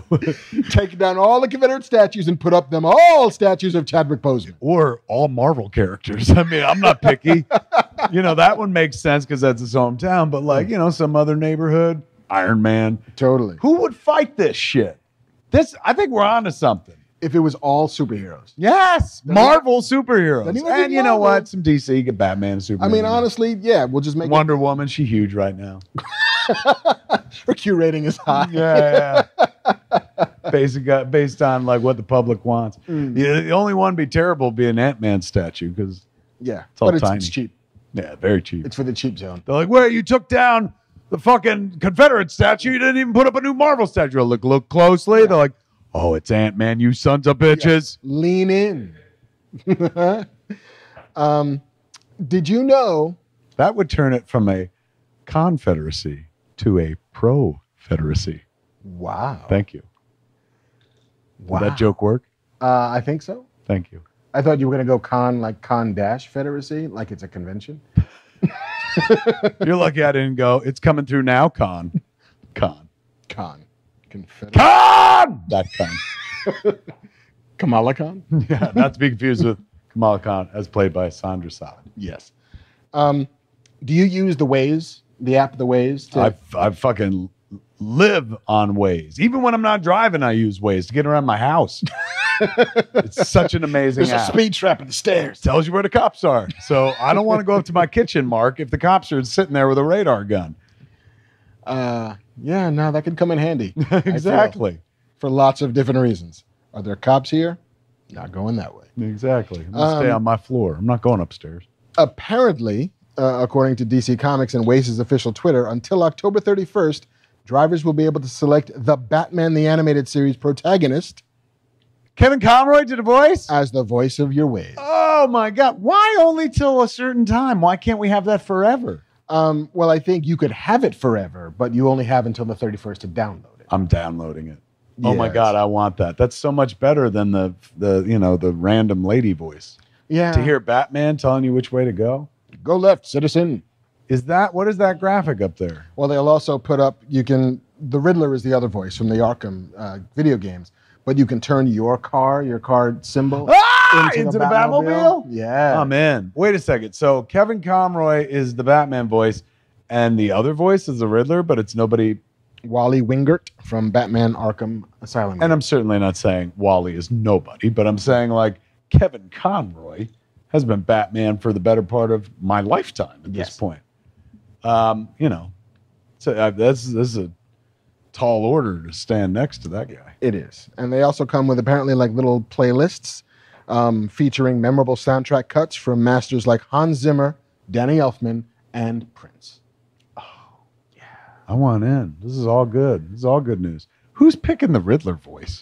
Unclear. I don't even care like if it was like and starring, you know, fucking Brad Pitt as the Riddler, the Pittler. Like who would pick that over Batman?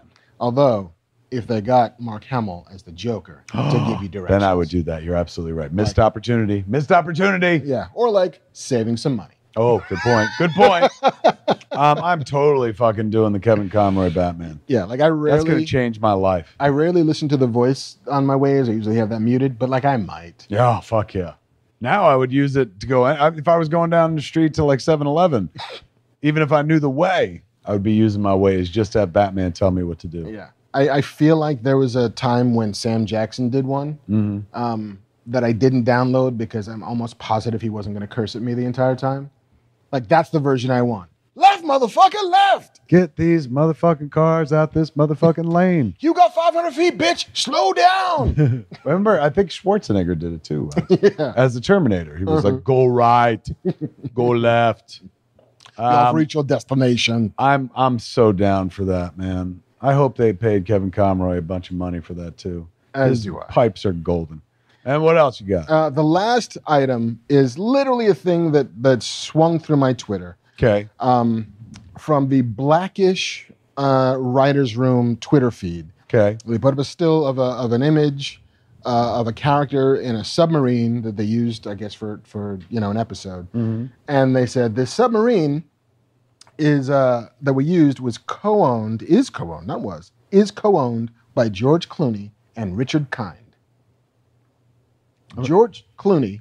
Richard Kind, the actor? Yes. The guy was like, oh my God, Bing Bong from fucking... Bing Bong from Inside He owns a submarine? With Clooney. They're best friends. I know they're friends, yeah. But like... Oh wait, they own a submarine together? They own a submarine together. And I just, like, I have friends. Makes sense. Batman owns a submarine. I have lots of friends. Some of them are relatively well-to-do. Nobody's ever like, hey, man, want to buy a submarine together? I wonder how much that costs. I mean, and how much money does Richard Kind have to be diving in on this? Pun intended. The following tweet was like, and Richard Kind was there when we shot and said, I shouldn't have spent all my Spin City money on a submarine. Is that what he said? That's what he said. That's pretty funny. But like, I was just, I couldn't wrap my head around the fact that those two guys, of all the things you could have gone in together on, were like, submarines, guys. We need a submarine. Must have been like when they were both a couple of like, fucking hungry actors knocking about and shit. And like, if we ever get rich one day, we should buy a submarine. Wouldn't that be fucking cool? Cut to. Dive. Great lady down.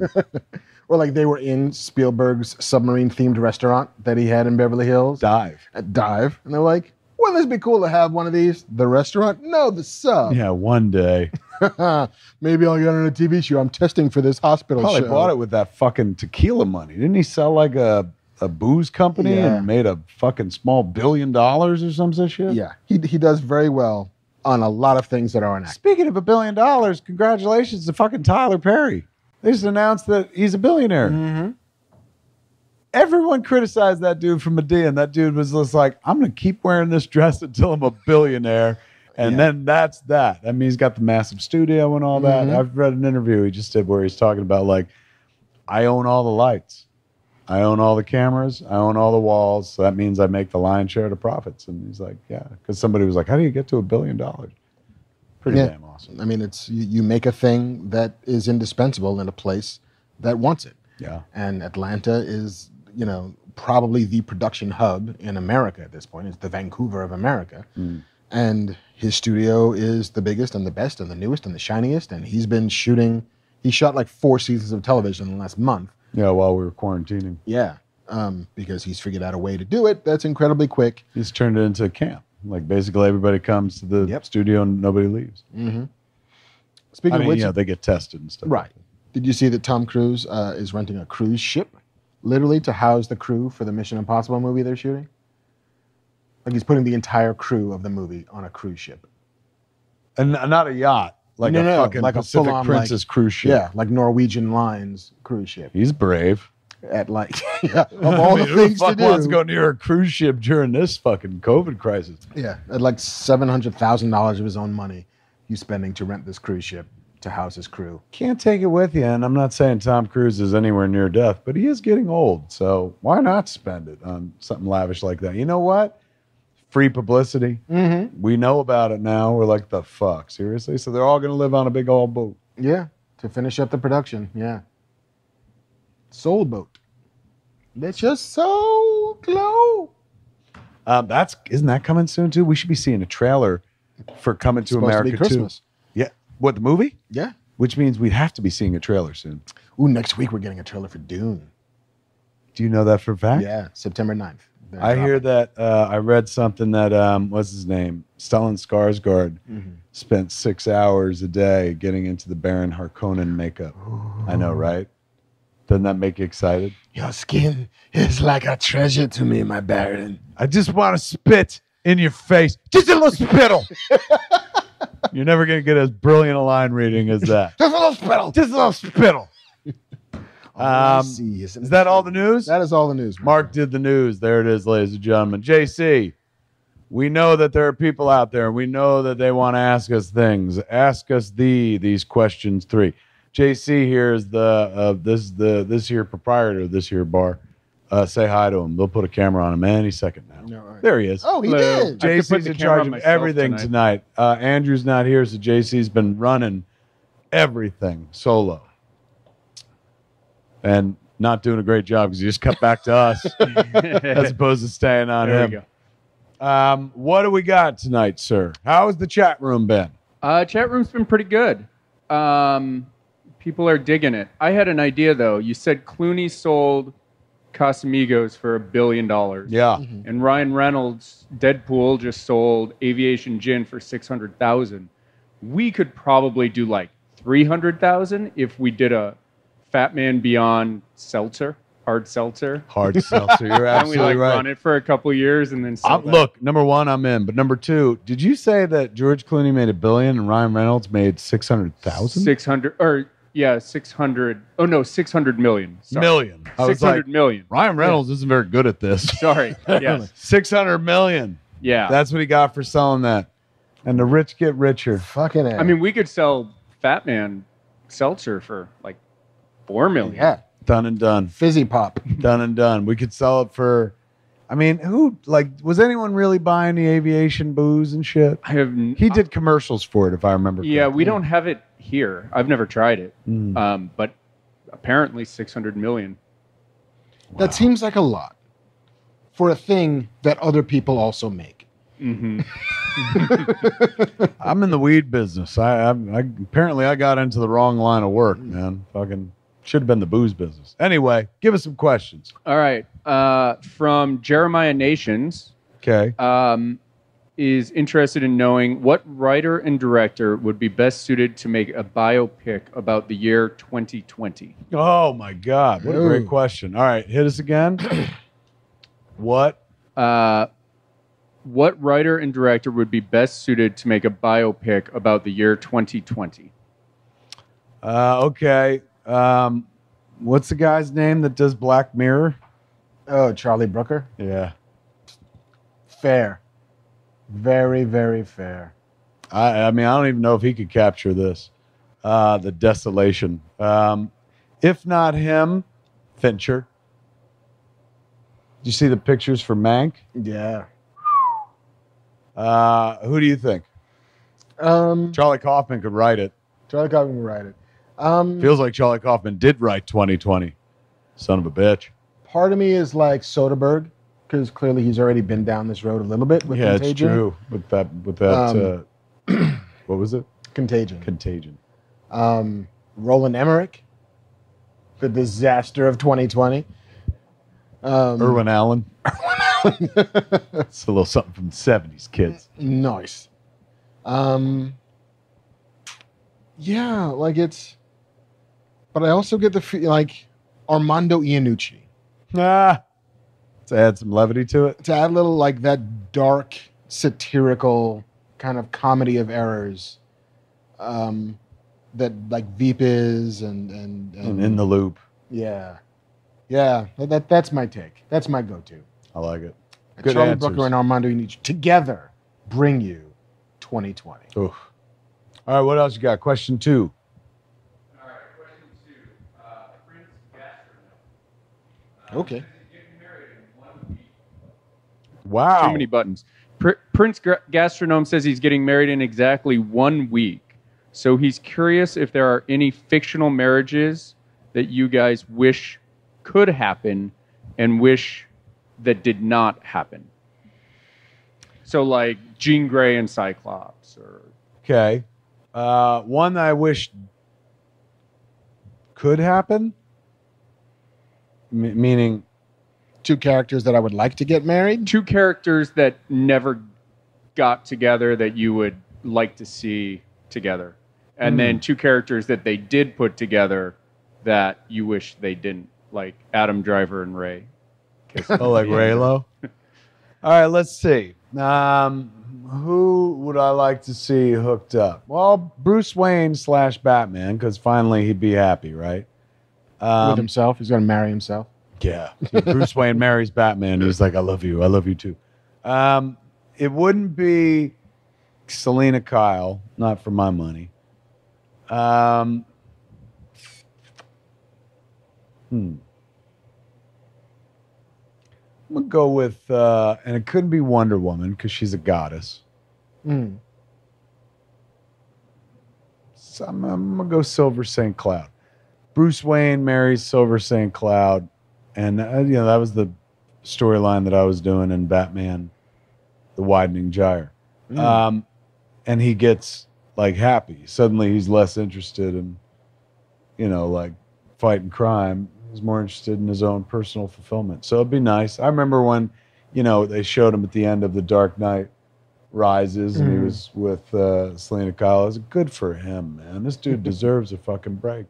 So him, I'd definitely put together. Who did they put together that I would not have put together? Lois and Clark. I think that always has to be like, they were married. Are they still married in comics? Probably not.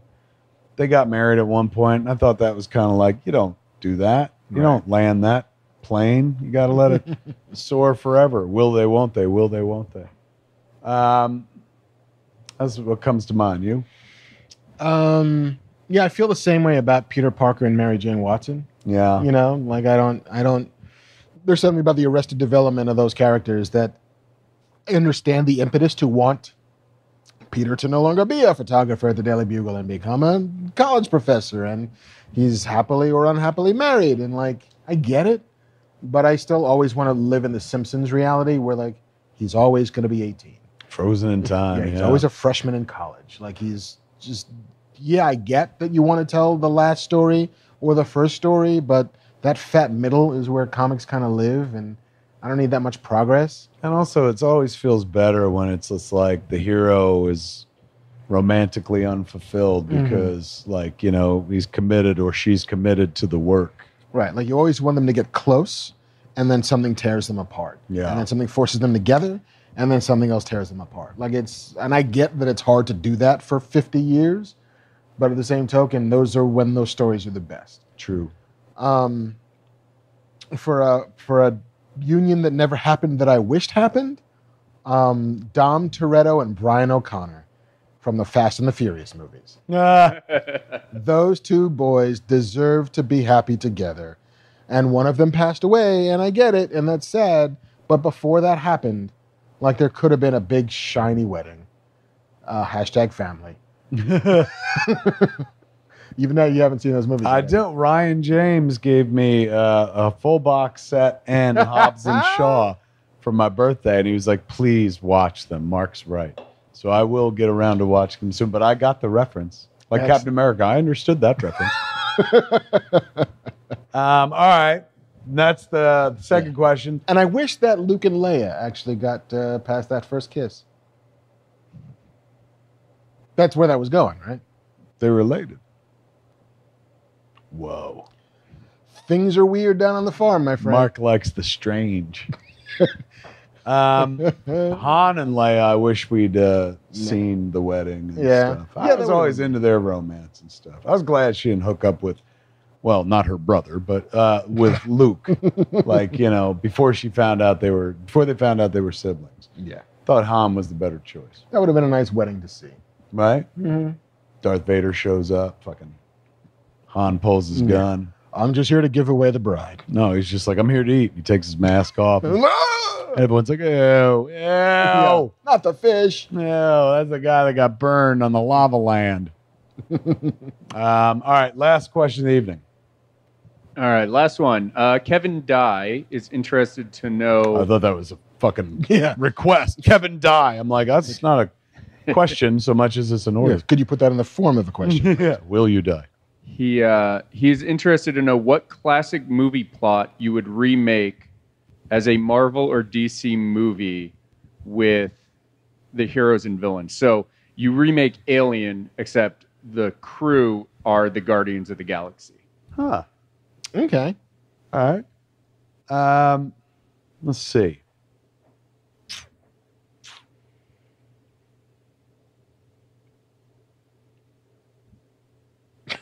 All right, I got one. Do you? I do. Go.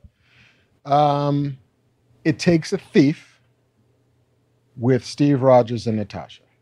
Ooh. An old-fashioned fucking Hitchcock spy kind of man with no name, romantic thriller. Let those two kids finally get together. I like it. I'm going to go with Jaws, starring Odin as Quint, Thor as Brody, and Loki as Matt Hooper. I would like to see that version, but I would like to see that version of the Loki sort of rep theater company from Ragnarok. From Ragnarok. With Matt Damon playing Loki. Playing Loki. Ooh, we get two bites Sam of the Neill apple. playing fucking Quint. I like that. Let me see. Oh,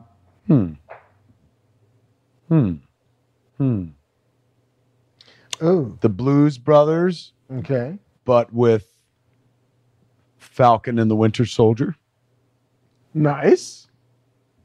Nice. Buddy road comedy. I'm looking for. There's not a good collection of bad guys in the MCU. Animal House, but all mutants. Just Gray Malkin Lane. Because I do want to see like Ocean's 11, but I don't want it to be the Avengers, but I want it to be like the bad guys version of that. Like they got to steal Mjolnir or something. Ooh, that's hot. Like the Ravagers or the Revengers or whoever the hell it is.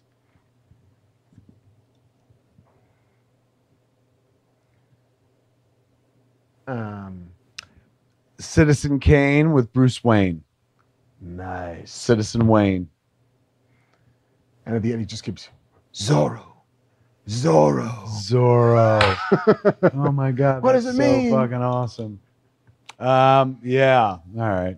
That's a pretty decent list. You got any more? BJ and the Bear with Lockheed and Kitty Pryde. Oh, I'm in. Those two in a truck. Girl and her dragon. Fuck. Driving across the country. I'm in. That's. I wish Sony and Amazon were doing that fucking show. Give me that. Yeah, right. Created by Mark Bernard. And Phil Lord. Stolen from BJ and the Bear. Have again. Is that it? That's all I got. Man. 3 questions, and we fucking aced them all. And that can only mean one thing. It's time to go back out into the heat, ladies and gentlemen. Fucking hey. Still hot out there, guarantee you. Did you have a good time sitting here listening to me and Mark chit chat. Nice to get through. No deaths this week, thank heavens. No deaths this week. We stayed online the whole time. We didn't have any, And then JC did the whole thing single-handedly, man. Give it up for JC. well done. Give sir. yourself a single there, hero. Mission control. You can't. Can't do it. There we go. A lot of clicks. There's too A lot many of clicks clicks. to get there. The once again, we got no home to do the show and without JC. So thank you to JC and the Scum and Villainy Cantina, who every week he makes everybody go wait outside while we do the show in silence right here in the main room. It was never quite as weird as when we had 4 people in here. Yes. You know, like it's either let's pack a house or let's do it vacant. But 4 people? Give it up for our one audience member tonight, Brett Deacon, ladies and gentlemen. Yes. Giving us the. It's nice to have another warm body in the room. It is. You know, the Feels mild like we're chuckle doing a from show. Brett. Yes, exactly. You know you're doing well if you get Deacon chuckle over there. And give it up to the dude on the other side of the spit guard, without whom there is no Fat Man Beyond, Mr. Mark Bernardin. I'm very happy to report that I had to get another COVID test. Another one. For Josh Roush's movie I'm going to go do a part in tomorrow. So before they let you on set, you got to go get a test. And it came back negative. Excellent. You're going to be an old hat at this. Still not COVID. Yeah, boy, I'm getting it good. But one day, sooner or later, man, they're going to jam it up my nose and be like, what'd you do? What you got up there? Yeah. And I hope I'm as strong as Michael Rooker. I am also afraid of the day when they figure out, you know, the version of I'm selling my pee because my pee is clean drug test thing. Somebody figures out, like, listen, man, we got this nose off of a cadaver where it has, like, for $100. Just, you know, swab a fake nose. Ooh, I hadn't even thought of that. I'm sorry. It'll happen. Somebody will figure out a way to spoof these tests. I mean, so what do you like? You're going in for a test and they go to swab your nose. You're like, no, not that one. Swab this one. Yes. Close your eyes. Swab away. They're like, did you take that from somebody, buddy? No, it's my spare. Hey, who knows? The nose knows. There it is. Dad joke to finish the fucking nose show. plays. The nose plays. Thanks for coming out and hanging out with us on the weekend, ladies and gentlemen, talking about the things that make us happy. All these wonderful distractions from the dumpster fire that is 2020, ladies and gentlemen. Just if it ever gets to be too much, you just come hang out with us here in the Fat Cave. Indeed. Once a week. We'll be here. We'll tell you cool shit that's on its way, and you'll be like, oh, all right. Yeah, Things ain't so fucking bad. It's just a hot mess now, but, you know, maybe in 6 months I'll get to go to the movies. In the meantime, you go watch some Lovecraft Country. Indeed. Go watch some Raised by Wolves. Go watch some The Boys season 2. Go watch Mulan. If you're in the mood to spend that money, and you like that thing. We've seen some stuff. We can vouch for it. Indeed.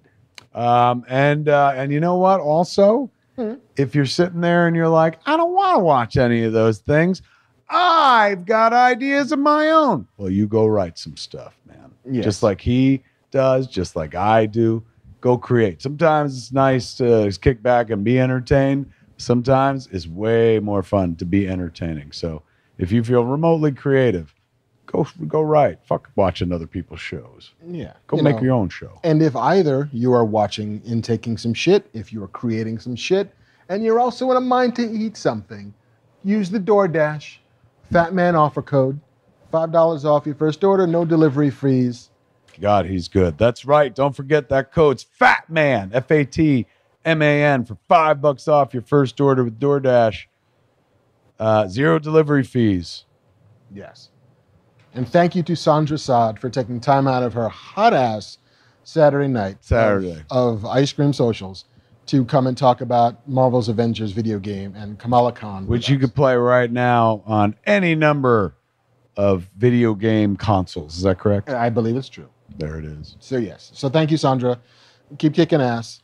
Well done, kid. Yeah. That is Fat Man Beyond for this week, man. I'm Kevin Smith. I'm Mark Bernard. Tune in next week. Same fat time, maybe. Same fat channel. Smodcast.com or YouTube.com/Kevin Smith. For the good of all Cree.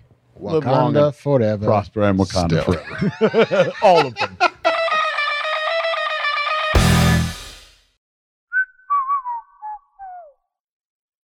This has been a production of Smodco Internet Radio. Sir, only at smodcast.com.